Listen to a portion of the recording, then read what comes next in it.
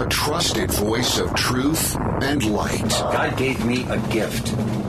I shovel well. I shovel very well. And a rally point for those who've accepted the reality that they are not sheep. We've got a blind date with destiny. And it looks like she's ordered the lobster. This is the Bryan Hyde Show. Well, hello there and welcome to the show. Glad you could join me today as we engage in more productive, uplifting, and empowering wrong think. I got some great stuff to talk about today. Among the things we'll be discussing, we'll talk about what's happening to your financial privacy. Yeah, there's some interesting stuff that's coming down the pike, and your financial privacy, along with a lot of other things, is in a little bit of trouble. We'll also talk about the ways Americans are pushing back against anti-science, anti-COVID, or rather anti-science COVID restrictions, and we'll even share a few ideas about what you can do to get out of Dodge while there's still time. And last but not least, we will be celebrating rednecks and their refusal to bend the knee. These are just a few of the things straight ahead. Our show is brought to you by great sponsors like MonticelloCollege.org. We also appreciate the Heather Turner team at Patriot Home Mortgage and LifesavingFood.com. This is the final week that they're going to be running a special that's going through September 25th. This is for my listeners, 20% discount. This is in honor of National Preparedness Month.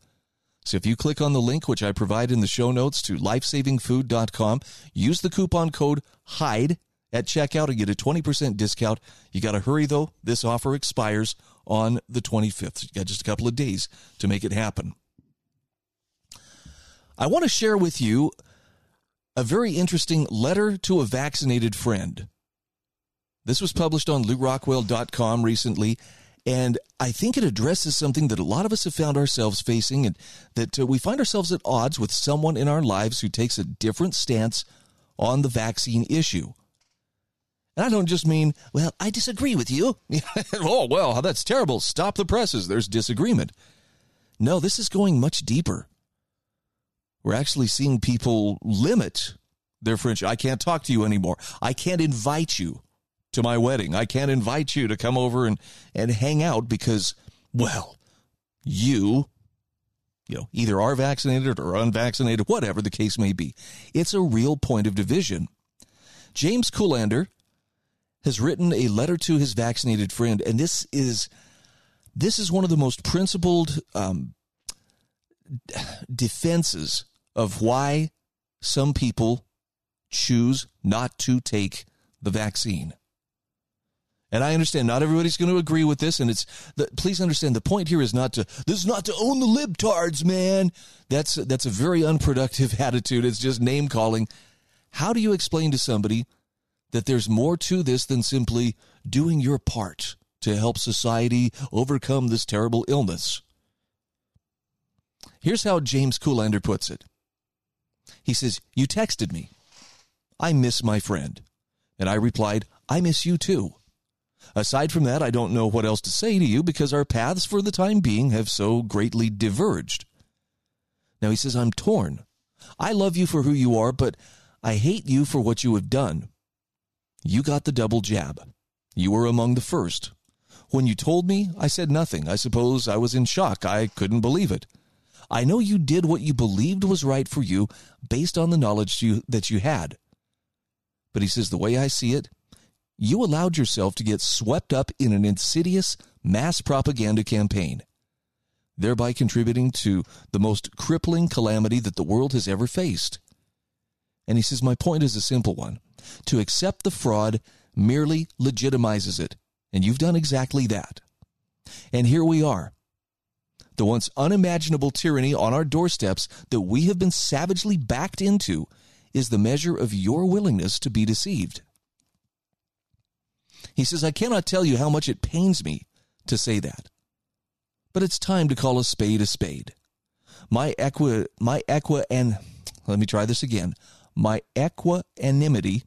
has worn thin. What happened to all the teachings about awakenings and fearlessness that you and I have been distinctly privileged to receive? and that you supposedly embraced when it was much easier to do so than it is today. When our lives and our liberty are on the line, how is it that you caved so easily? He says, we've been friends for so long, something like 30 years, that I can hardly believe this is happening. I remember how we met as graduate students in the school library waiting in line to use the copy machine. We recognized each other from a class we were both taking and which we both did not like. It felt good to commiserate with you about this, and we became fast friends. We were never lovers, nor did we want to be. Later you said you looked to me as one of your brothers. I said that I looked to you as the sister I never had. And although I moved out of New York City, I remained close enough to visit for the day, and sometimes we met for a lovely meal at a restaurant we liked as students. But he says, now I feel betrayed, as if out of the blue you've gone to hang out with a gang of thugs I never liked. Big pharma, big tech, big government, big money. In terms of this so-called pandemic, they're no good for you. They mostly do not, in spite of what they tell you, have your best interest in mind. And they won't be there for you when you are in dire straits. Nothing could be further from the truth. He says, you're consorting with the enemy. You have put your trust in them, yet they lie and are accountable to nobody. And as Thomas Paine once so wisely wrote in his book, The Rights of Man, for which the British Crown charged Paine with sedition, a body of men holding themselves accountable to nobody ought not to be trusted by anybody. James Cullender says, I am as saddened as I am shocked. I live in a quiet but constant state of grief over the idea that I've lost you to them. Many days I just want to cry or scream when I think of how we may all soon be trapped in a surveillance dictatorship swooping over us like the black wings of the angel of death, and from which there is, at this point, little chance of escape if things continue to go the way they're going. And to think you believe you have just been granted freedom. Oh, the irony. This is the most sinister and far-reaching scheme of bait and switch ever played upon the human race. Now you'll be offered a passport proving you've been fully vaccinated that will allow you to go places where the unwashed and unvaccinated heathens like me cannot go. Travel overseas, restaurants, concerts, sporting events. This is likely only the beginning of a vast network of social controls we will all be subjected to in the days to come. So he says, have at it while the going's good. Knock yourself out. Don't worry, be happy. But the days when you and I were once able to share a lovely meal at that favorite restaurant of ours have for now come to an end. I hope you enjoy yourself watching me from the safety of your sanitized perch at the bar, getting turned away at the door. And I won't wave goodbye to the shadowy glimmer of you through the glass, but it is goodbye. For a time at least. He says, I'm writing to you now only because I feel I owe you an explanation for my silence. The lack of emails, phone calls, texts, postings, and comments on Facebook. Somehow, I cannot like a Facebook photo of your beautiful sunset or your cute dog or your latest culinary masterpiece, when what I see is nothing short of the equivalence of planets colliding, hurling out of orbit. The end of life as we know it, of life, period. Of yours or of the millions of others who got the jab. Of mine, even though I'm doing everything I can to keep out of harm's way from this noxious injection.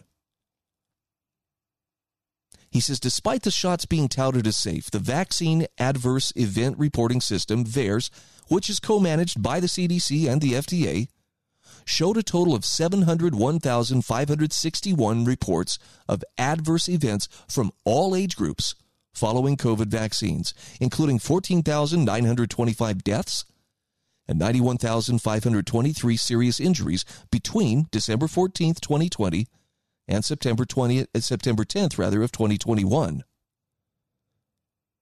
VAERS is a passive reporting system in that it relies on health organizations to send in reports to the CDC and the FDA. And while the reported numbers alone are staggering, a Harvard study claims that less than 10% of the actual deaths and injuries ever get reported to VAERS, which means the real numbers are likely to be much, much higher. And let's not forget the psychological, emotional, economic, and sociological agony that's wreaking havoc on millions of lives around the world. We've not seen anything like this anywhere, nor has anything like this been so ignored, if not censored, by mainstream media and on major social media platforms. all of this tragedy, even though on average about 98.2% of known COVID-19 patients in the U.S. survive. The majority of those who succumb are usually very old with multiple conditions or comorbidities. One of those comorbidities is obesity, but no one dares speak its name. Even the CDC admits that nearly 80% of those who are hospitalized or die in the U.S. because of COVID-19 are overweight or close, or obese rather. I got to pump the brakes here. We are up against the break, but this is a letter to my vaccinated friend. James Colander is the author. I don't know if you have a similar situation in your life, but he goes into some more detail about why he feels he must resist getting the vaccine. We'll come back to it just the other side of these messages. This is the Bryan Hyde Show.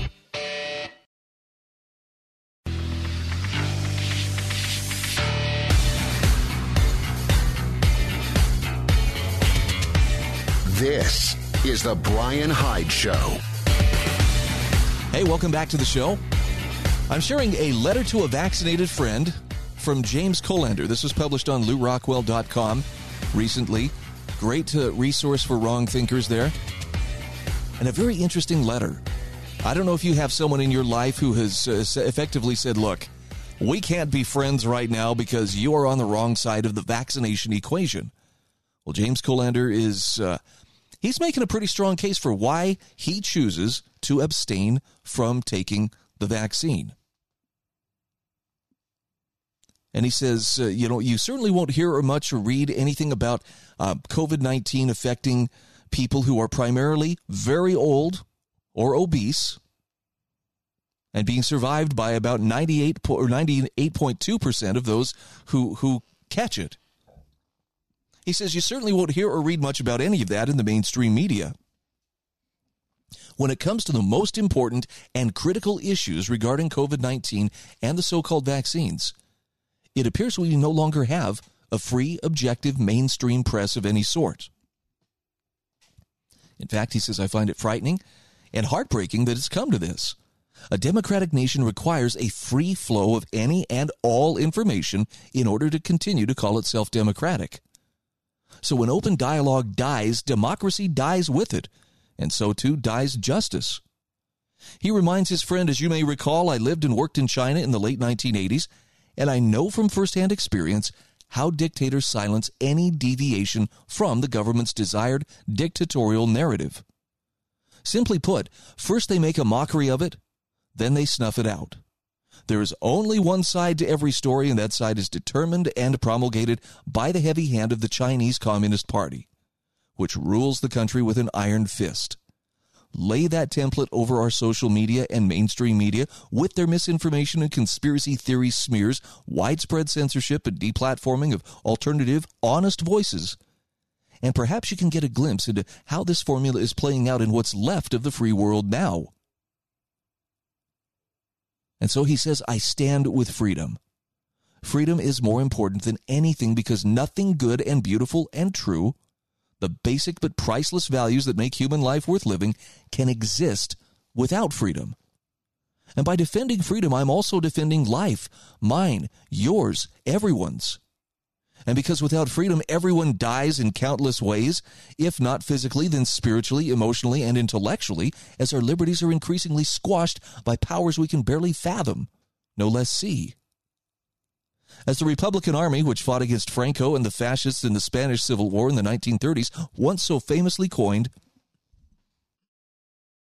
it is better to die on one's feet than to live on one's knees. And he says, it's not in my blood or the blood of other defenders of freedom to kneel before despots. James Colander says, this is war. And this war began, as all wars begin, with only one real goal in mind: control. Land, mineral resources, money, these are mere baubles on the chains with which the few of the rich and powerful running, or I should say ruining this world, have always sought to enslave the rest of us. A planet of nearly 8 billion souls, most of whom just want a living wage, respect, and love, are caught up in a vast, elaborate, perhaps irreversible totalitarian campaign of mind control. A campaign that started out as a shock and awe maneuver, scare headlines, and staged video footage, and photos of packed emergency rooms, people dead on the street, refrigeration trucks overflowing with body bags, and that has now settled into a daily fusillade of coronavirus cases and deaths and threats of new variants, all of it exaggerated or entirely fabricated to keep those fires of fear well stoked. He says a campaign whose tactics are not only irrational terror, but also systemic degradation, disorder, and disintegration, thereby creating a world in which the great coronavirus scare and its casualties are but a mere scratch compared to the upheavals that are on the way, unless we stop them. And we can begin by simply becoming courageous enough to refuse to comply with the needless and so far endless controls imposed upon us for our supposed safety and well-being. Because what's on the actual agenda is our annihilation. He says, my friend, I pray that we all live long enough to see a new day when the waking nightmare that we're all ensnared in now will be behind us. A day when the sun, revealer of truth and keeper of wisdom, will break through and shine down from a cloudless, splendid sky. And giddy, blinking back the light and clothed in truth, we will break free from the fetters of fear, look at everyone all around us, reach out, shake hands, and say to them, peace be with you. And they say to us, and also with you. Now, I get, this may strike some people as a little bit dramatic. James Cullender, wow, what are you doing? This letter to a friend. But how hard is it to explain this to people? I mean, I have friends, and I'm not saying, just, casual acquaintances, people I've known for a long time who are genuinely, and I think, in the most appropriate way, they are concerned for my health and urge me, get the vaccine. And I, too, have, concerns about, well, gee, I don't know, am I at risk? I certainly have some risks in my life. All that table muscle I've been working on over the years, is probably not doing me any favors. And at the same time, the bigger picture that I'm seeing is pretty clear that there's something here that just doesn't add up. There's a mechanism of control that is being established over the population generally. And I think it's being exploited along with those fears. And sadly, I see a lot of people playing into that. And I want to make clear, I don't think that they're doing this because they're stupid or because they're evil. Some of the people at the top, I think, may get that definition, or they may be rightly pointed out to be either stupid or evil in their actions. But there are a lot of good people who embrace it just because they're afraid. And fear is that hack of your mind that makes you much easier to manipulate. And like many other people, I've drawn the line and said, I'm not going to be manipulated. I just won't. So yeah, things are getting interesting. How many places, are making it so, well, you don't work here unless you bend the knee and you get the shot. People who haven't really thought through what is going on, people who haven't really considered how their freedoms might be taken from them, for their own good. They won't make that connection. But those of us who have, I think we not only have a duty to be true to our principles, but I think we also have a duty to speak up, to warn the people around us. And that can be tough. I mean, think of how many differing viewpoints are competing for your allegiance at any time of the day and with all the various information sources you have available to you. I mean, it's not surprising we're struggling to know what to believe. I consider myself reasonably well informed, although I don't for a moment believe I have all the answers. No matter how firmly or how convicted I sound, on a particular topic, in the back of my mind, I always have to remind myself, Bryan, you could be wrong. And I regularly ask myself, and I regularly actually ask God when I'm praying, am I wrong? Am I not seeing something here? Is there something that I have missed? Is my pride blinding me? I think it's important to stay humble. I think it's important to be a truth seeker. But once you have committed to a truth, I think it's important to be true to it, and I think there comes with it a duty to speak up for others who likewise, value truth over platitudes or, comforting lies. So the goal here is never to make you uncomfortable or to make you fearful or leave you feeling like, you should be angry at everybody or anything.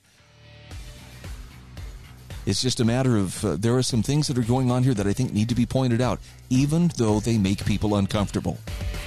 When we come back, we're going to talk about how we will not be free until our minds are free. And believe it or not, that's a decision you and I get to make for ourselves. We'll talk about it just the other side of these messages.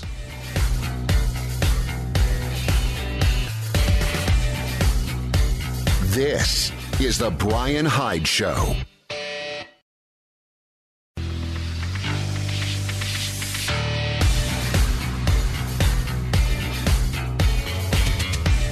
This is the Bryan Hyde Show. Hey, welcome back to the show. A quick shout out to the Heather Turner team at Patriot Home Mortgage. They are one of our key sponsors on this program. They're located in St. George, Utah. And if you are fortunate enough to be moving to the Beehive State and you're looking for a home, these are the folks I would direct you to if you are looking for a mortgage lender. Now, Patriot Home Mortgage is an equal housing opportunity lender. Heather's NMLS ID is 715386. Heather has the experience and the clout to make sure that you get the loan you need without delay. That's important because right now the real estate market is extremely competitive. The inventory, it's lacking. I'm trying to be diplomatic, but there's not a lot of homes on the market. When a home comes on the market, you have to be ready then. You have to have your financing in order. You can contact the Heather Turner team at Patriot Home Mortgage at 435-703-4522. And if you're in St. George, Utah, you can visit them at 619 South Bluff Street. You can even drop them an email and just tell them thanks for being a sponsor of this program. Let's talk about how we won't be free until our minds are free. Caitlin Johnstone writes from Australia. So she knows a few things about what it's like to be in an increasingly unfree situation.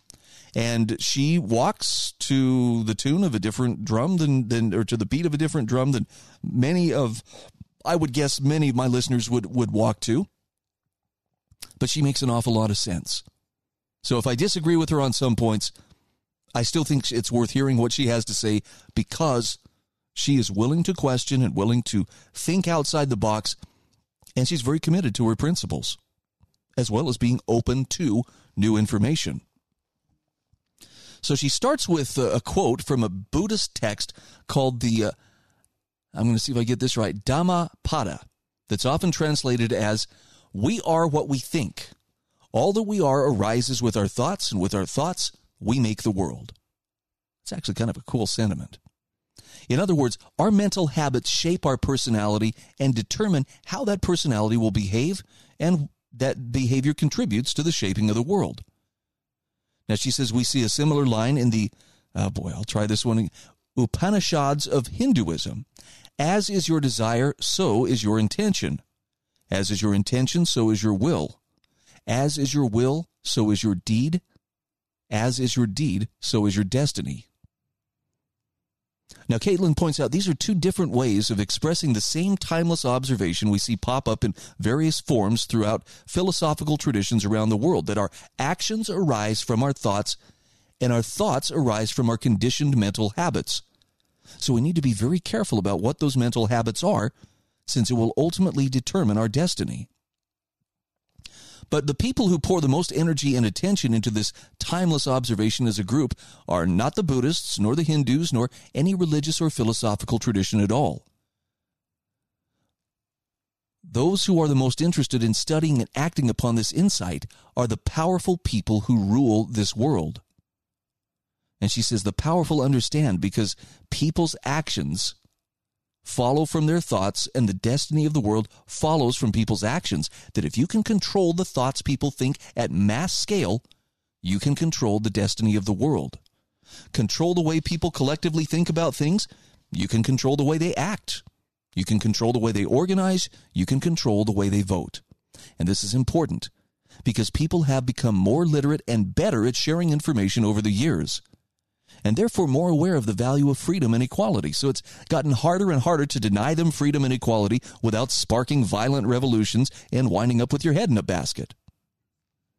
She says power structures of more enlightened societies have addressed this dilemma by giving people the illusion of freedom and equality while still keeping them enslaved to the agendas of their rulers via mass-scale psychological manipulation. Media institutions, online platforms, and think tanks are dominated by plutocrats in coordination with secretive government agencies to ensure that the information the majority of people consume serves the social, political, military, and geostrategic interests of the ruling power structure.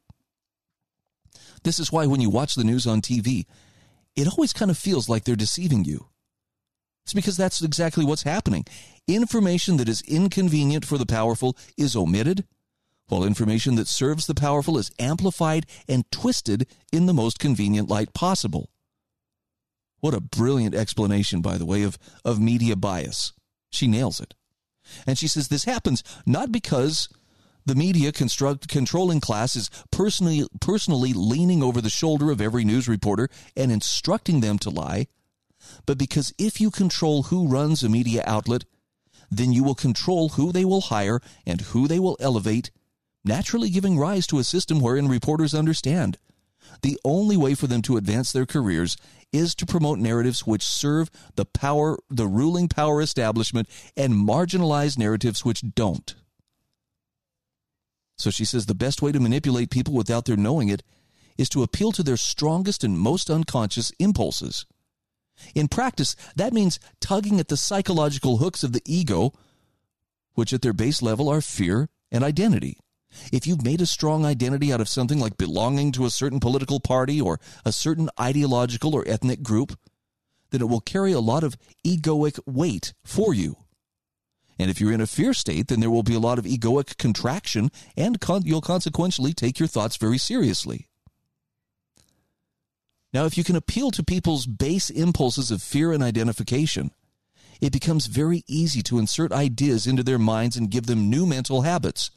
And that's exactly what propagandists do. You need to fear the terrorists, the Russians, and the Chinese because they're going to harm you. You need to support the Democratic Party and everything its pundits tell you because that's your tribe. Those anti-vaxxers over there are your real enemy, not the nuclear-armed, globe-spanning power structure that's driving our world to its doom in myriad ways, and on and on and on. Caitlin Johnstone says they give us the illusion of freedom, but as long as they chain our minds with propaganda, we are not free. It wouldn't matter if they gave us every personal liberty imaginable if a critical mass of us were still thinking in ways which benefit the powerful, because those thoughts would cause us to act, organize, and vote in a way that benefits our rulers and not us. So she says if we want to free our minds from the chains of power, it's not enough to do research and to memorize a bunch of facts about what's really going on in our nation and world. The most important step to freeing our minds from their shackles is to remove from ourselves the psychological hooks of fear and identity to which those shackles are attached. This means freeing ourselves from the delusions of egoic consciousness, which, funny enough, brings us right back around to the central tenets of Buddhism and Hinduism again. Caitlin Johnstone writes, as long as humanity is enslaved to the ego, it will remain enslaved to abusive power structures. Because manipulators will always be able to use our egoic hooks to propagandize us into supporting their interests at mass scale. Until then, it won't ultimately matter how many civil liberties we gain or lose, because we'll still be unable to move beyond the bonds of our psychological chains. And so she says, not until humanity collectively breaks free from the gravitational pull of egoic consciousness will we truly blast off into the real potentiality of our species. Now, I get it. Some of that might seem a little bit, abstract. But the bottom line is, if you want to be free, you've got to make your mind up. I'm going to live as a free individual. And that means you got to be paying attention. Doesn't mean you have to be paranoid, right? You're not jumping at every shadow. You're not looking behind every bush and under every rock to find, the latest conspirator. But you've got to know who you are. You've got to know what you stand for. Most importantly, if you wish to claim, use, and defend your rights, you better understand what they are. And not be waiting for government to tell you, okay, here's what your rights are. Here's what you're allowed to do. You know, people who openly express support for limiting the power of government in their lives draw the attention of other people who think that's suspicious. Why would you not want government to be able to, you know, to intrude into your life in this area or that area?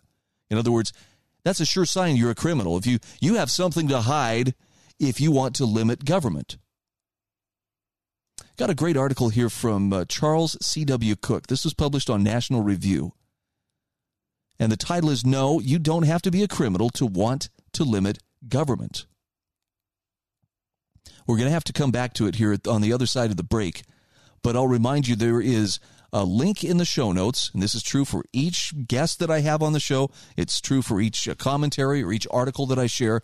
I always put them in the show notes so that you have a chance to go in and do your own research. At no point am I asking you, please take my word for this, or better still, just believe whatever I say. I assume that you listen to programs like this one because truth matters to you. That means at some level you are a truth seeker and you're willing to do some of that digging and, you know, get in there and figure it out for yourself. That's why my show notes exist. It's for those people who are willing to dive a little bit deeper, maybe sit down and have a lengthy 7-course meal of food for thought. Anyway, you'll find the notes at thebryanhydeshow.com. We'll be back in just a moment.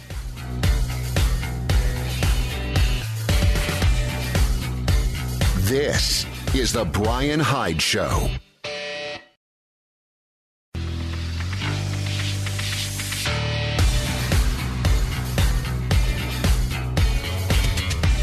This is the Bryan Hyde Show.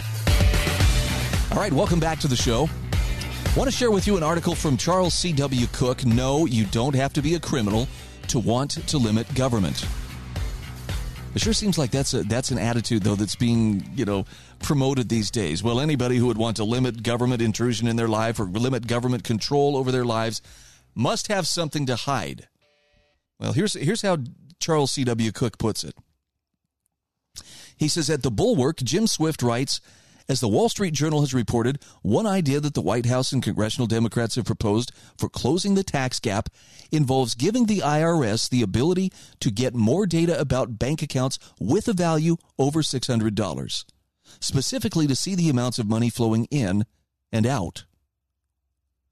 Now, after dismissing the cherry-picked set of criticisms and ignoring that, thus far at least even Democrats in the House have rejected this proposal. So Swift concludes what the Democrats want to do is give the IRS more knowledge about where and how money flows. As the IRS commissioner wrote last month, more and better data will provide the IRS with a lens into otherwise opaque sources of income with historically lower levels of reporting accuracy. Oh, that's some great bureaucratic speak. In opposing this measure, Republicans claim they are standing up for privacy and for people who don't yet have bank accounts, but hypothetically might someday. But they're really covering for tax cheats. And Charles C.W. Cook says, yes, that old chestnut. Favor restrictions on government power. You're not just wrong. You must be a wannabe criminal. Now, Swift's view has a long pedigree in unthinking and reactionary circles, being of a piece with the notion that if you expect the Fourth Amendment to be rigorously enforced, you have something to hide. Or that if you plead the Fifth Amendment in a courtroom, you must be guilty. Or that if you hope to uphold the First Amendment so you can speak as freely as you wish, you're probably just a bigot. There is, in fact, no area to which it cannot be stupidly applied. Now, it is true that limiting government power sometimes helps bad actors, but it's rarely true that helping bad actors is the aim of those who wish to limit government.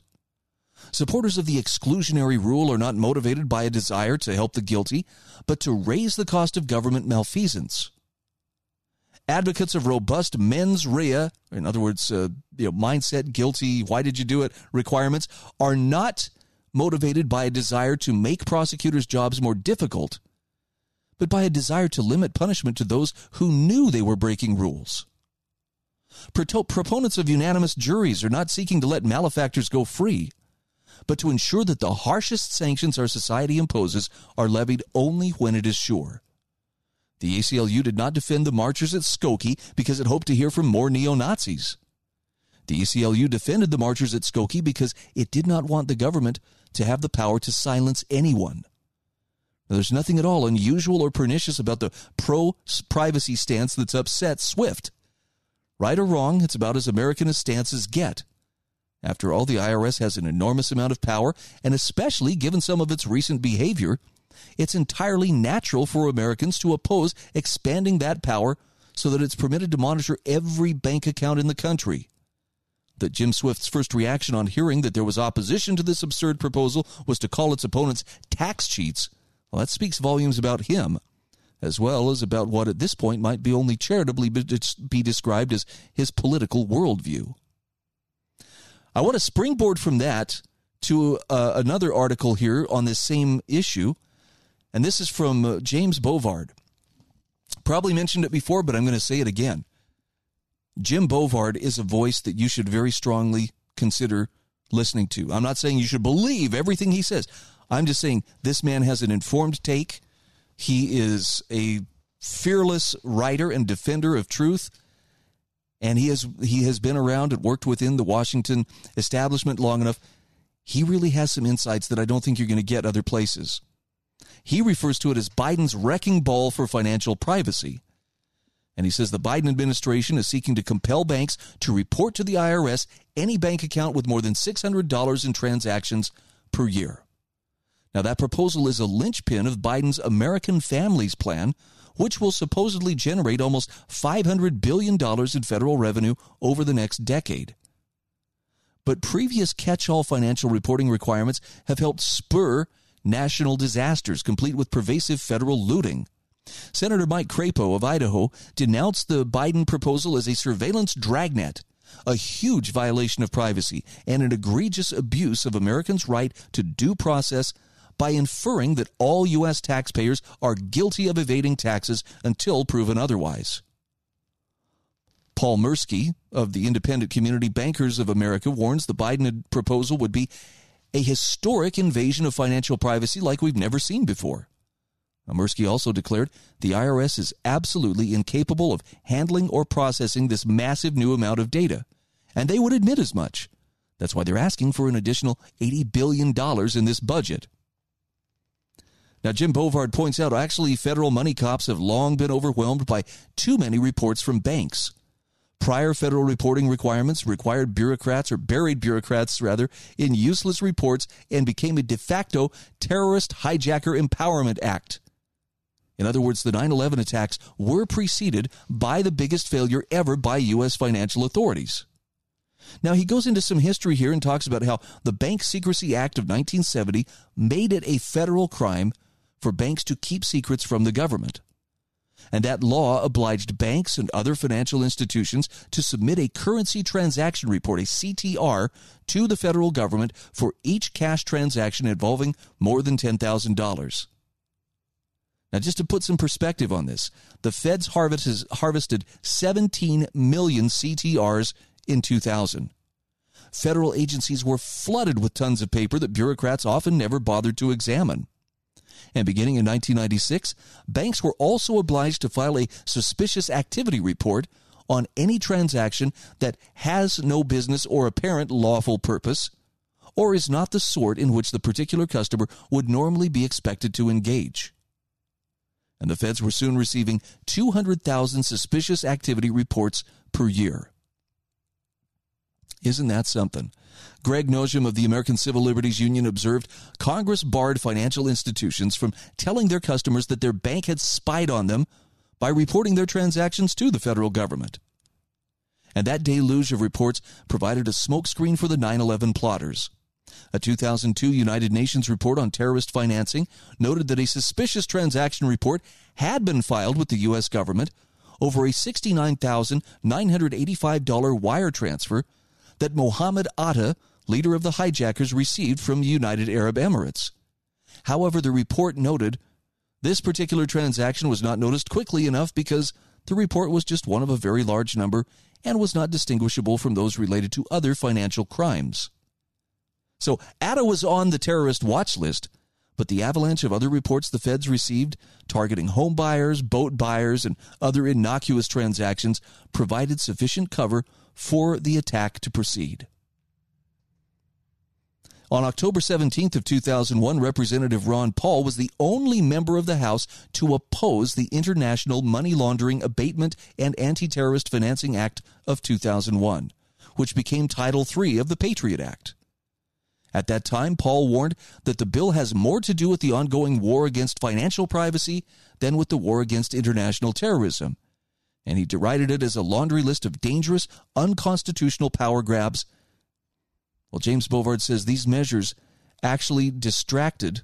This is Ron Paul. These measures will actually distract from the battle against terrorism by encouraging law enforcement authorities to waste time snooping through the financial records of innocent Americans who simply happen to demonstrate an unusual pattern in their financial dealings.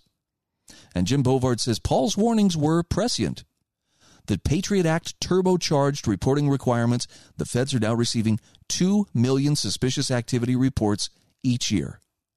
And he says it would be worse than naive to assume that all the reports that banks send to Washington will sit passively in federal databases. He says the Biden administration's new reporting requirement could be the Bitcoin Relief Act of 2021. 40 banking and financial institutions sent a letter to Congress on September 17th warning the Biden proposal would create tremendous liability for all affected parties by requiring the collection of financial information from nearly every American without proper explanation of how the IRS will store, protect, and use this enormous trove of personal financial information. That's a little bit scary. I mean, the IRS has perennially been the authoritarian means to paternalistic ends.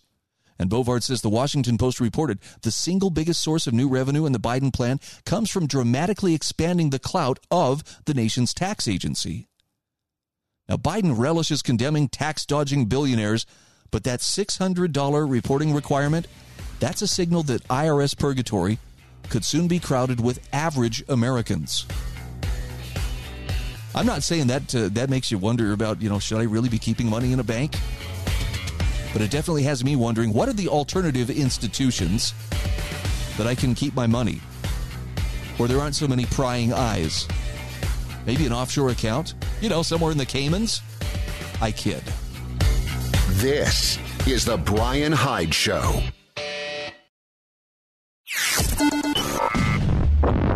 A trusted voice of truth and light. God gave me a gift. I shovel well. I shovel very well. And a rally point for those who've accepted the reality that they are not sheep. We've got a blind date with destiny. And it looks like she's ordered the lobster. This is the Bryan Hyde Show. Well, hi there, and welcome to the show. Hey, whether you're a longtime wrong thinker or just, newly freedom curious, I'm glad you're part of our audience today. Our program is brought to you by MonticelloCollege.org, also by the Heather Turner team at Patriot Home Mortgage, and also by LifesavingFood.com. I don't know if you were aware of this. I actually had kind of forgotten, but September is National Preparedness Month. And I've been a long-time preparedness advocate. I don't know. It's more of a lifestyle than an immediate, oh, things are happening, maybe we should get prepared. I think this is the kind of thing that you do consistently over time, and it brings you peace of mind. But in celebration of National Preparedness Month, Life Saving Food is offering my listeners a 20% discount. And it doesn't matter if you're using that discount to purchase a starter food kit or a 72-hour kit, a survival kit, maybe a long-term supply.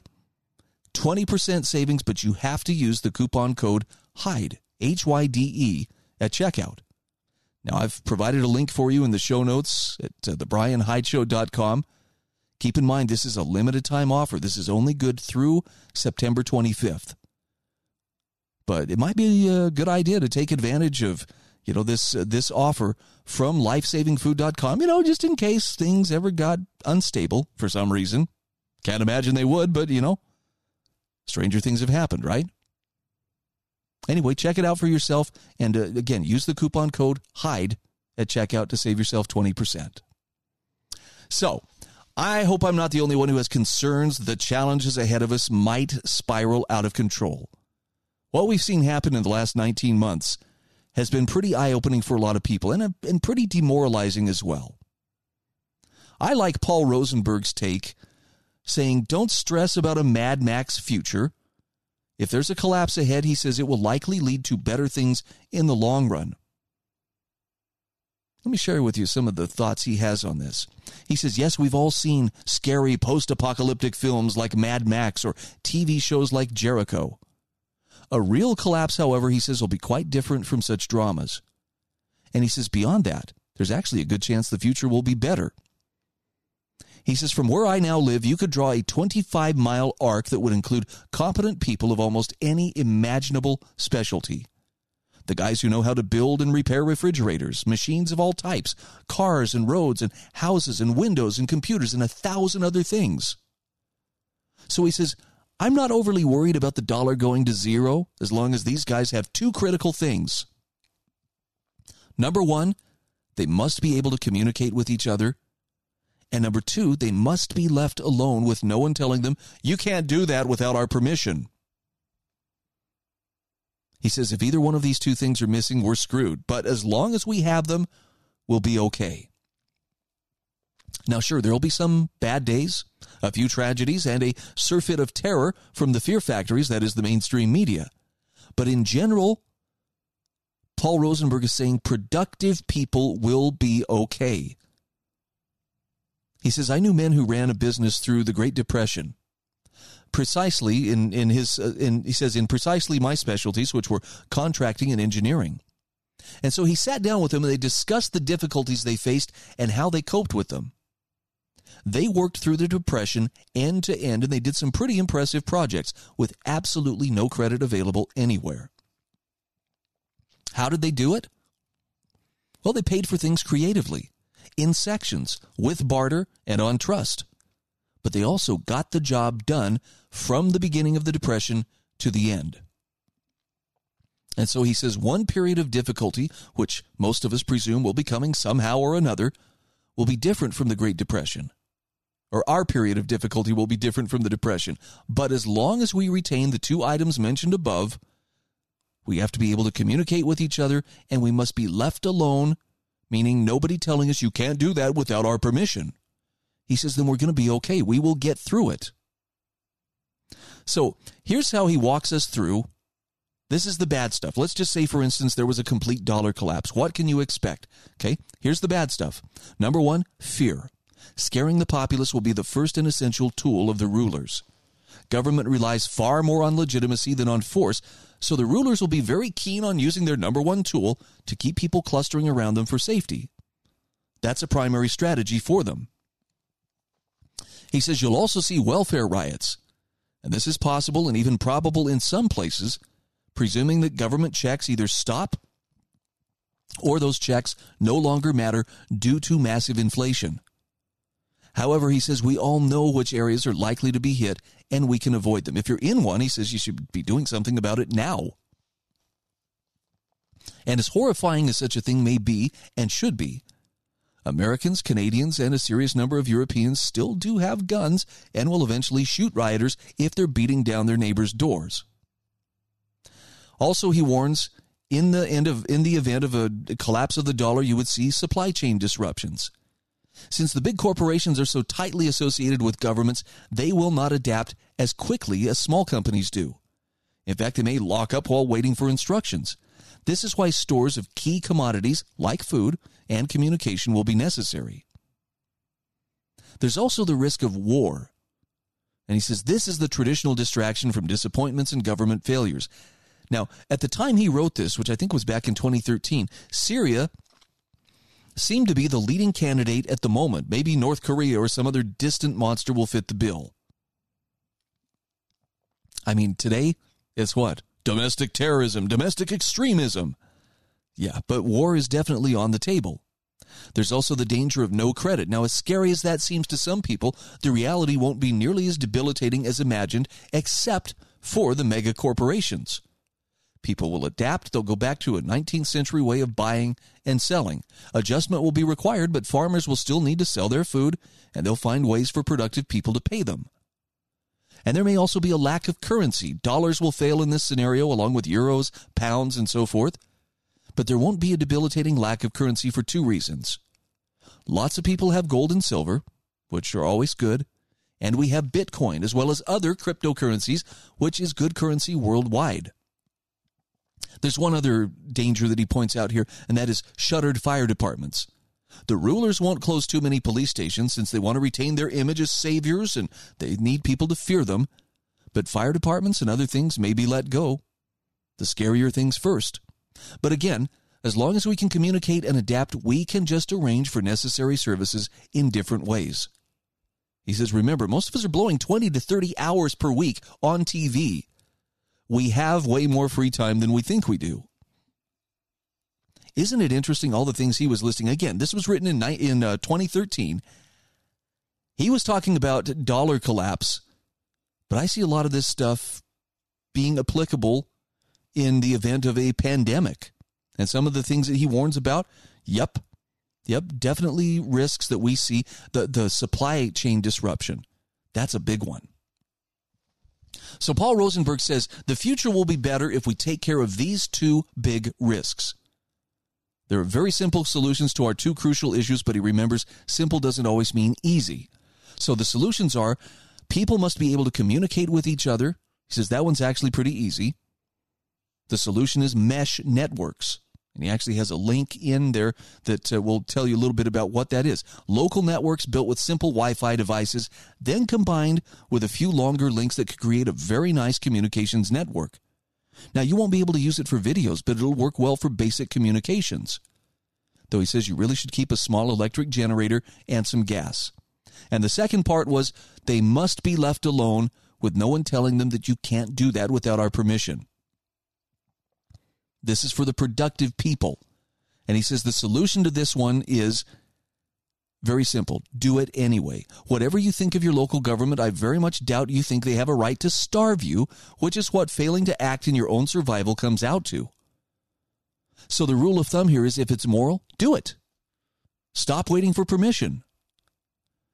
So while the big collapse, assuming that it does come, will be terrifying to inveterate TV watchers, the reality is actually going to be far less apocalyptic than promised, assuming that we productive people act like producers.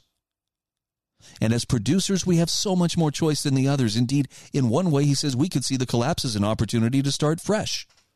And the future will be better if we ultimately say so.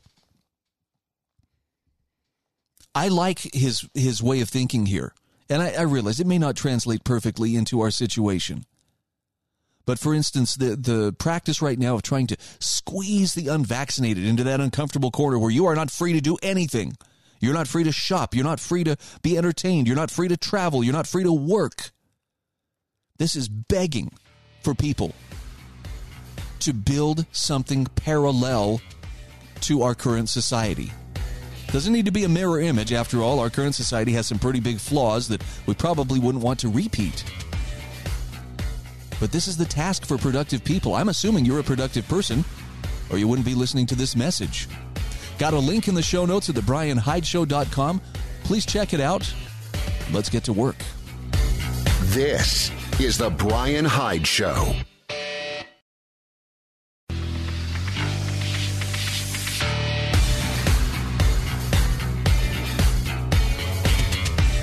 This is The Bryan Hyde Show.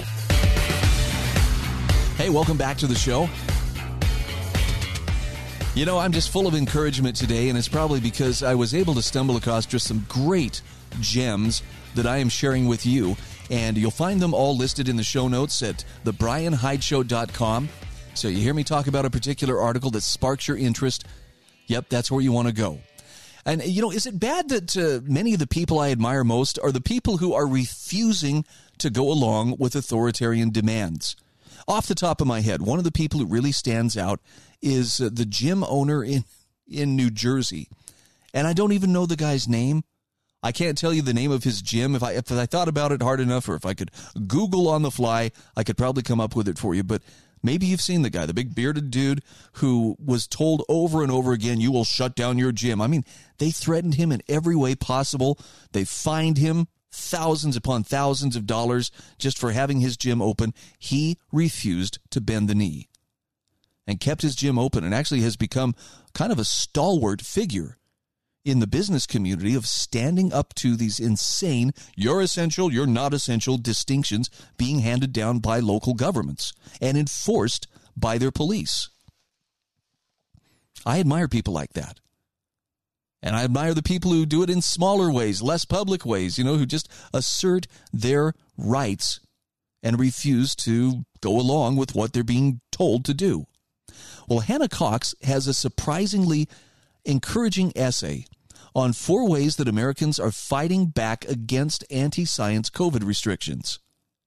What's more American than good old-fashioned civil disobedience? Hannah Cox says, in the U.S., it would be easy to believe that the vast majority of people are in lockstep with the government's pandemic policies. Networks are aflush with headlines claiming their polls show a majority of Americans support policies like masks and vaccine mandates. And, of course, detractors are painted as fringe. Well, she says every good politico knows that with the right framing, you can get a poll to say anything you want it to. But aside from the unreliable nature of the polls and headlines dominating our airwaves, there is another problem with the media's reporting. They never seem to elevate stories that tell a counter-narrative. Now, one doesn't have to look far to find examples of Americans who've simply had enough of the anti-scientific and unconstitutional COVID mandates. We know and have known for over a year that the majority of masks in use provide little benefit in warding off the coronavirus. Additionally, studies have shown that mask mandates failed to reduce COVID deaths, hospitalizations, or even cases. And on top of all that, we consistently see the same leaders who push these unscientific mandates on the rest of us flout the rules whenever it suits their fancy. Like Alexandria Ocasio-Cortez at the Met Gala, or San Francisco Mayor London Breed partying at a local jazz club. Feeling the spirit. Vaccine mandates present similar problems. Hannah Cox says besides being flagrantly unconstitutional and a violation of bodily autonomy, these mandates ignore the natural immunity that millions of people have built up. And the rules only get sillier and more nonsensical from there. Former New York Governor Andrew Cuomo forced restaurants and bars to close at 10 p.m. earlier this year, as though he thought the coronavirus only came out at night. An athletic association in Ohio allowed students to wrestle, but not shake hands before or after matches. And some hot yoga studios require students to wear a mask from the door to the studio before sweating out every drop of water in their body for the next 60 minutes. So it's easy to see why many people are fed up. And in true American fashion, individuals are taking matters into their own hands and carrying out acts of civil disobedience in response. So Hannah Cox says, here are 4 big examples of ways that people are fighting back and standing up for our founding principle of individual liberty in the process. First one is Knoxville, Tennessee Mayor Glenn Jacobs, formerly known as the professional wrestler Kane, wrote a letter to President Biden to tell him that Knox County would not comply with his new executive orders on vaccines. In August, the president unrolled sweeping new orders directing the Occupational Safety and Health Administration to require all businesses with 100 or more employees to ensure their workers are vaccinated or tested once a week. She says this is yet another example of a silly pandemic policy, as it also ignores the possibility of natural immunity. Furthermore, it's quite obviously unconstitutional for the federal government to mandate the ways private businesses and local governments operate. Jacobs, who's known to be a constitutional stalwart, was having none of it. In his letter, he wrote, quote, as the chief executive of an organization that employs 2,700 individuals, your action adds financial, legal, and regulatory burdens that will ultimately impact Knox County taxpayers. In addition, it potentially hinders our ability to attract quality employees, since many folks in our community will not work somewhere that unjustly imposes vaccine mandates. He says, as a fellow elected official who has sworn an oath to uphold the U.S. Constitution, just as you have, I am alarmed by the alacrity with which you issued this order, contradicting both Article 1, Section 1, which vests legislative power in the Congress, and the 10th Amendment, which recognizes the sovereignty of states or the people over matters the Constitution does not delegate to the federal government. Now that's leadership. Here's the second example Hannah Cox gives. Bus drivers quit over vax mandates as school begins. The Chicago public school system issued a vaccine mandate requiring all employees to be vaccinated by October 15th. In response to the new policy, 73 of the system's public school bus drivers quit the day before fall 2021 semester began. That left 2,100 kids without a ride to school and the district scrambling to make new arrangements. Ultimately, they ended up having to pay parents a $1,000 stipend to use public buses or ride-sharing services to transport their children to school. Now, that's only expected to cover the first 2 weeks of school, though, meaning taxpayers will be left with a hefty bill when all is said and done. And while Chicago's incident got the most attention, they are by no means the only district scrambling to find staff that will comply with their mandates. Business Insider reported a new survey about the bus driver shortage shows just how severe the problem is across the country. The survey found 78% of respondents said the shortage is getting much worse or a little worse per the press release. Over half the respondents, though, described their shortage as severe or desperate. Number 3, an example of people fighting back against anti-science COVID restrictions, 125 healthcare workers quit a hospital system in Indiana, the largest hospital system in the state, over vax mandates. Indiana's largest hospital system also attempted to implement a vaccine mandate and was met with swift backlash. A whopping 125 of their staff and personnel decided to leave the system rather than comply with the policy. Now, this comes at a time when hospitals around the country are already facing severe staffing shortages that show no sign of turning around anytime soon. In New York, which is requiring all healthcare workers to get the first dose of the vaccine by September 27th, dozens of staff members walked out of one local hospital. And that facility is now so short-staffed, it recently announced it will no longer be able to deliver babies. Bloomberg reports 1 in 8 nursing professionals do not intend to get the shot, which spells trouble for our entire healthcare system if these mandates persist. Kind of makes you wonder, who's going to blink? And by the way, I have nothing but the deepest respect for those people who were willing to walk away from a job rather than surrender their personal autonomy and bend that knee to take the jab. Can you imagine what a hard decision that must be? I mean, the economic outlook right now, it's not looking terribly rosy. There are a lot of factors that are conspiring to make it very hard for people to find gainful employment. Not to mention, the president piling, all the requirements and mandates on top of it.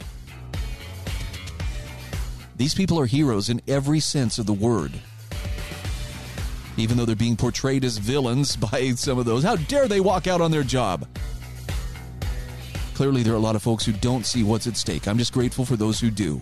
We'll be back just the other side of these messages.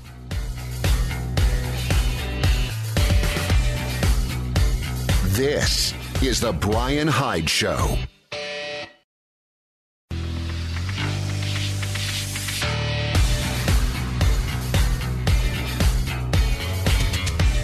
This is the Bryan Hyde Show.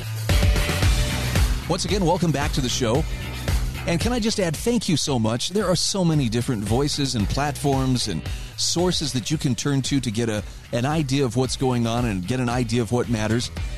Thank you for giving me a chance. I really appreciate you being part of my audience. I want to mention, too, I have great sponsors like the Heather Turner team at Patriot Home Mortgage who make this program possible. Please, if possible, I want you to do business with them. This would be especially applicable to any of my listeners within the state of Utah. If you need a mortgage, whether it's a VA loan or a traditional loan or a reverse mortgage, reach out to the Heather Turner team at Patriot Home Mortgage. They're located in St. George at 619 South Bluff Street. You can call 435-703-4522. Heather's NMLS ID is 715386, and Patriot Home Mortgage is an equal housing opportunity lender. Let them know that their message is reaching your ears. So I'm sharing this article from Hannah Cox. This is from the Foundation for Economic Education. 4 ways Americans are fighting back against anti-science COVID restrictions. Now, this is only 4 ways, and we've covered 3 of them so far, and you may be thinking, yeah, but is it stopping anything? It is not overturning a lot of these mandates, in their tracks, no.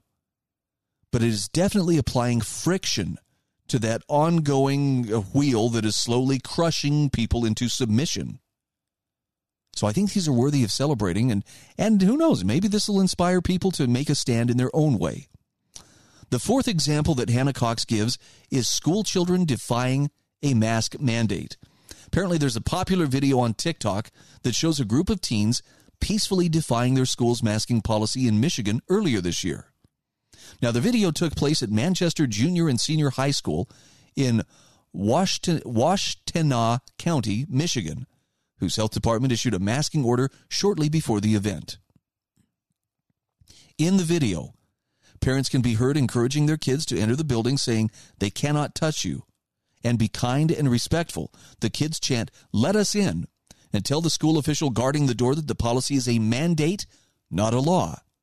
And eventually the official moves out of the way and allows them to enter the building.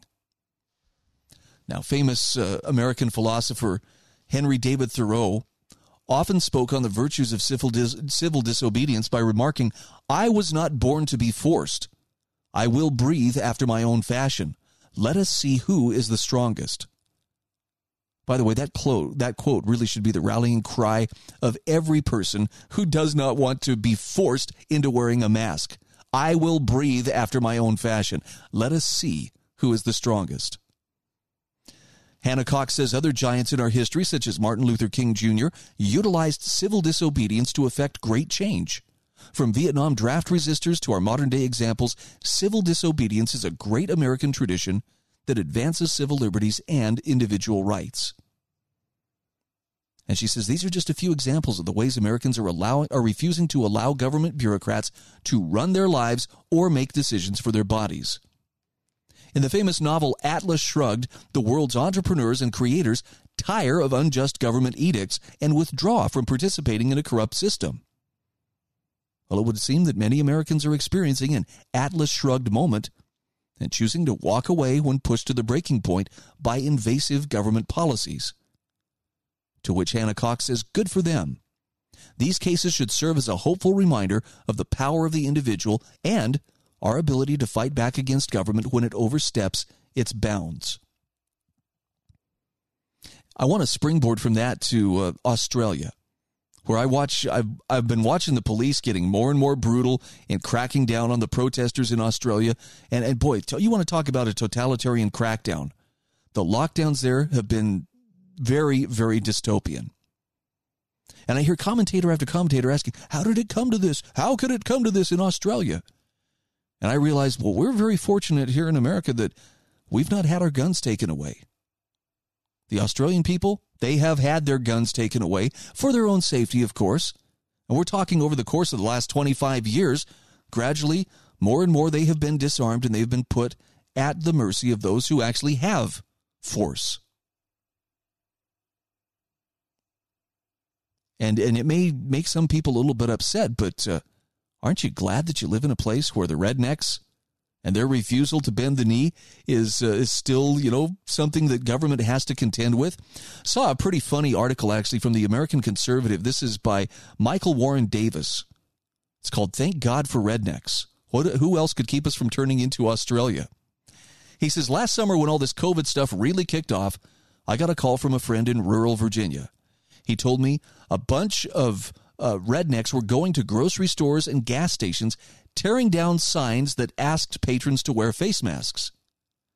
Now, he says, my friend was annoyed, and so was I. Hey, it's private property. If Sal only wants to sell pizza to folks dressed like Little Bo Peep and you don't want to dress up as Little Bo Peep, well, go to a different pizzeria. Better yet, cook for yourself. It's not that hard. But he says, now I thank God every day for those rednecks. A few weeks ago, a friend in Australia called and told me about the country's new COVID app. residents of South Australia are required to prove they're in quarantine by using face recognition and geolocation on this app.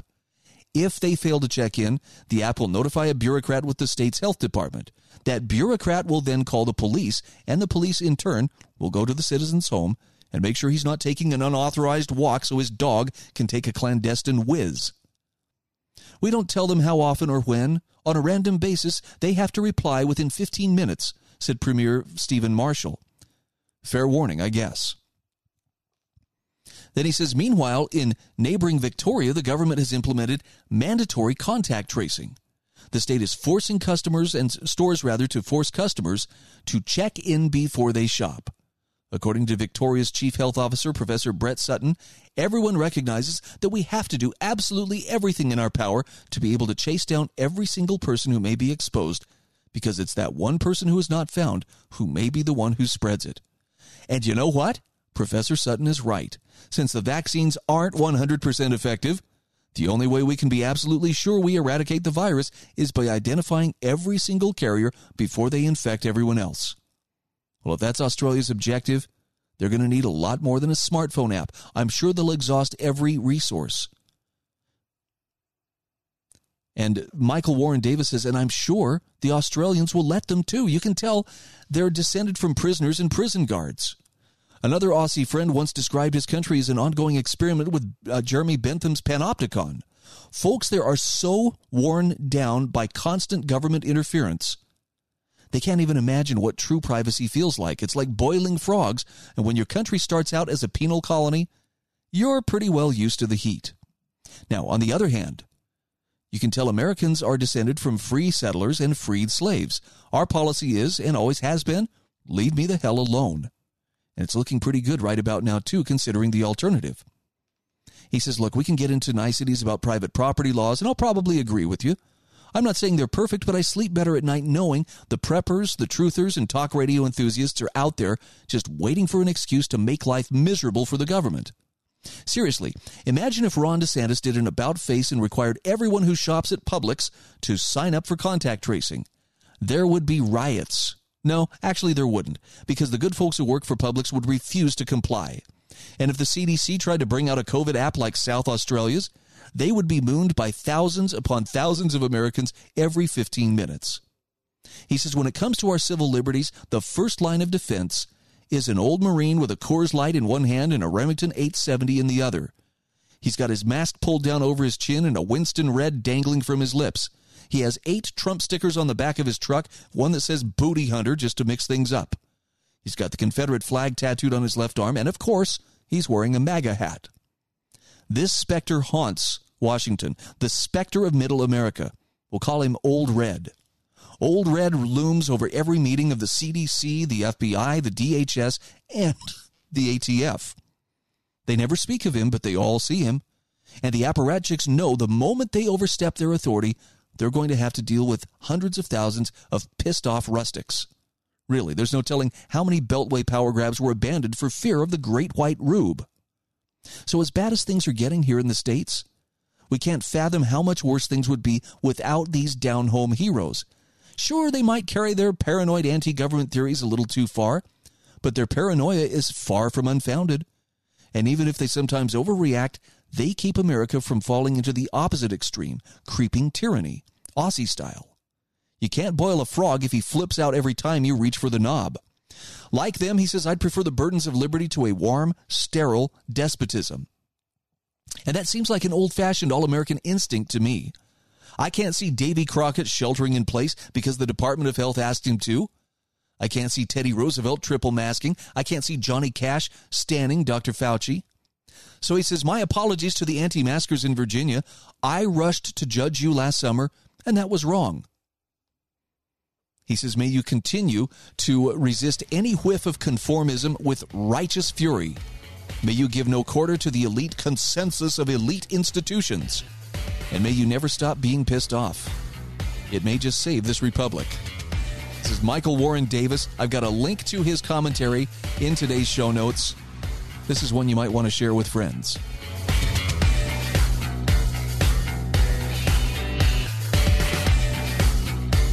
This is the Bryan Hyde Show.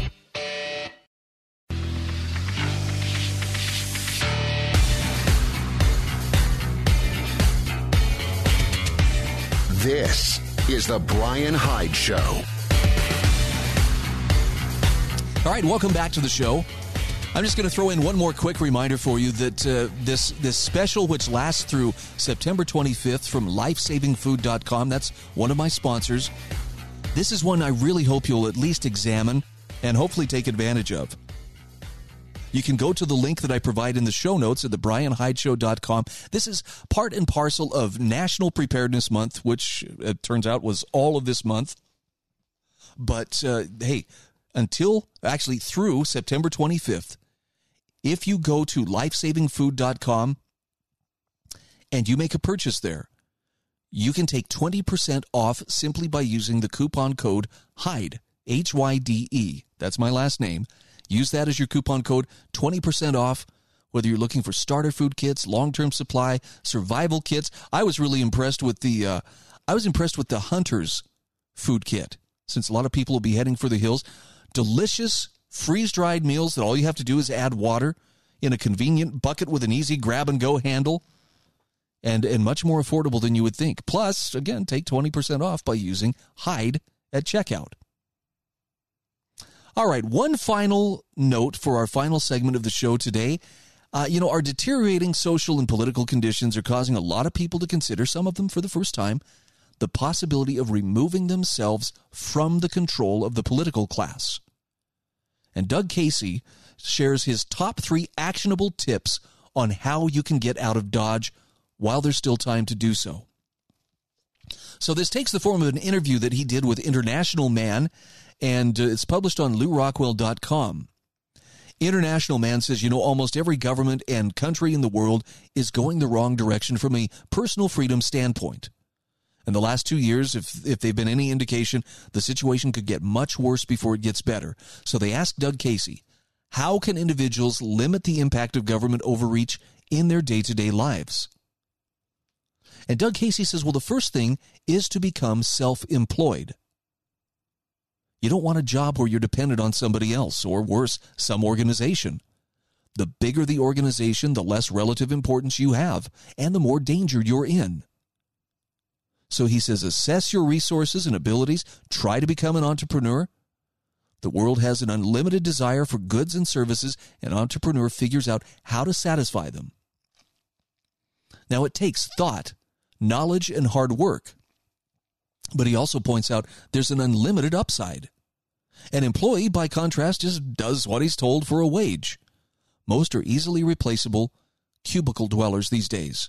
So being an employee is both high risk and low reward. The second thing he says you can do is not support the state in any way. The state is not your friend. In fact, it's your enemy. It takes a fat slice of your earnings and in return tells you what you can and can't do. Find ways to reduce your contact with it and deny it both resources and approval. Minimize the taxes you pay so that you don't feed the beast. Now, you understand what he's saying? He's not saying cheat on your taxes. He's saying minimize the taxes that you pay. Some of the ways you can do that, you can buy things secondhand.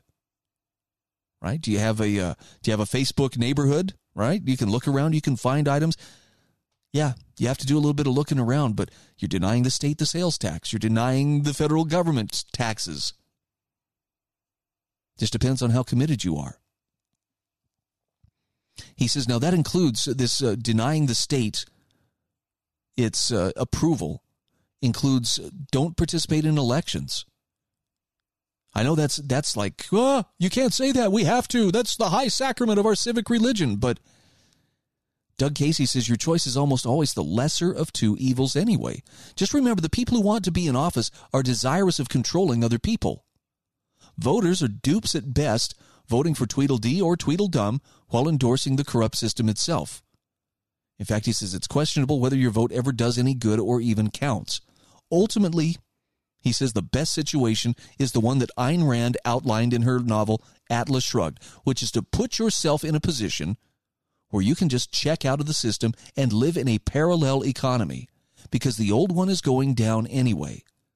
Surround yourself with sound, like-minded people to the greatest degree possible. See, if I were to put that in my own terms, I would be saying, this is the time to be building your community, wherever you happen to be. And building your community doesn't mean, well, we have to, create a planned unit development and we're all going to live here on the same cul-de-sac and, we'll have regular meetings of, the homeowners association. You don't have to even live next door to each other. But you do need to know who are like-minded people on whom you could count. And the idea about having to be self-employed, oh man, I've resisted that for so many years, but I'm so grateful to have made the step into full self-employment. And I don't know what it is that, what's the answer for you? Well, I don't know what I can do. I don't know what my marketable skills are. Find what you have or get started on developing skills that allow you to be self-employed. Don't stand there and wring your hands waiting for something else, to take place. Doug Casey's also asked about how vaccine mandates are threatening millions of people's livelihoods. Politicians and companies are threatening people, telling them get the jab or lose their jobs. And so Doug Casey has asked, what can the average person do to avoid being coerced by such threats? And he says, well, this is another reason you don't want to be reliant on an employer and why you want to be an entrepreneur. Other than that, he says you should take opportunities to speak out because most people lack courage and keep their thoughts to themselves. And that's a big mistake. Don't roll over just because it's convenient. If you act like a docile sheep or scared rabbit, you'll get what you deserve. He says in the short run, there are ways to avoid the vaccine. For instance, the cities are full of bums on the street. Maybe you can find someone who looks like you, lend him your ID, shepherd him to a Walgreens, and have him take the vaccination in your stead to get the paper. Although he says, I'm sure that's just a temporary palliative because it would appear they're going to make people take booster shots every 6 months as the virus mutates. And they'll probably require some kind of bioidentification or the implementation of a chip to ensure that you don't find a way to get around this, in addition to imposing nasty penalties, which you're already seeing with people using falsified vaccine cards. Now, some people have thought about radical counters to the threats of government and corporations. For instance, if airlines require you become vaccinated in order to fly, some who are well organized might get 100 friends together to book a flight and then show up without vaccine cards. Solutions like that are inconvenient and costly, not just for the airlines, though. And it's a real problem since we're moving into a genuine police state. There will likely be draconian penalties imposed on the 20% of the country that thinks for itself. But he says, on the other hand, if there are enough adverse reactions to the vaccine, the hysteria might blow over in 6 months. Doug Casey says, I'm waiting at least another year or two before considering it. I don't like playing the role of a guinea pig, and certainly not unnecessarily. Now, there was another question here. What about the unfortunate people who live behind this new Iron Curtain, where you have like Canada, New Zealand, Australia, and other countries in the so-called free world turning into explicit totalitarian police states? What can these people do to protect themselves? And Doug Casey's answer is, well, as the inmates of the Soviet Union, Nazi Germany, Mao's China, Pol Pot's Cambodia, and many other places have found, there's not much you can do once a place becomes a serious police state, because at that point it's dangerous to do anything. So he says, at this stage, I think non-cooperation is still the best approach. Don't be complacent and make supplicating motions to the apparatchiks of the state when they require you to do things. Don't cooperate to the greatest degree possible. Now, he says, of course, it's easy for me to say this is an academic matter, but it's going to become increasingly dangerous because society is full of rats that want to turn you in as a potential enemy to the state or as a potential terrorist. In fact, he recommends, if you haven't watched it already, watch the series The Man in the High Castle, which gives an alternate history of the U.S. if it had lost World War II. And it has lots of interesting discussions and observations about how easily the average American would roll over and cooperate with whoever gives him orders. He also recommends everybody rewatch V for Vendetta. It pretty much mimics, at least up to its spectacular climax, what's going on today, right down to the virus. You may not agree with everything that Doug Casey is recommending here, and I'm certainly not insisting that you should. But I will tell you, the guy has a pretty solid take on what's going on, and I find it definitely worth considering some of the options that he offers, or some of the observations that he offers, and some of the solutions he puts forward. One thing I know for sure, sitting in place, waiting for someone to ride to the rescue is not going to cut it. I hate to end on a sour note, but nobody is coming to rescue you. You are going to have to do it for yourself. The good news is you're more than capable of it. It just requires some courage and commitment. This is the Bryan Hyde Show.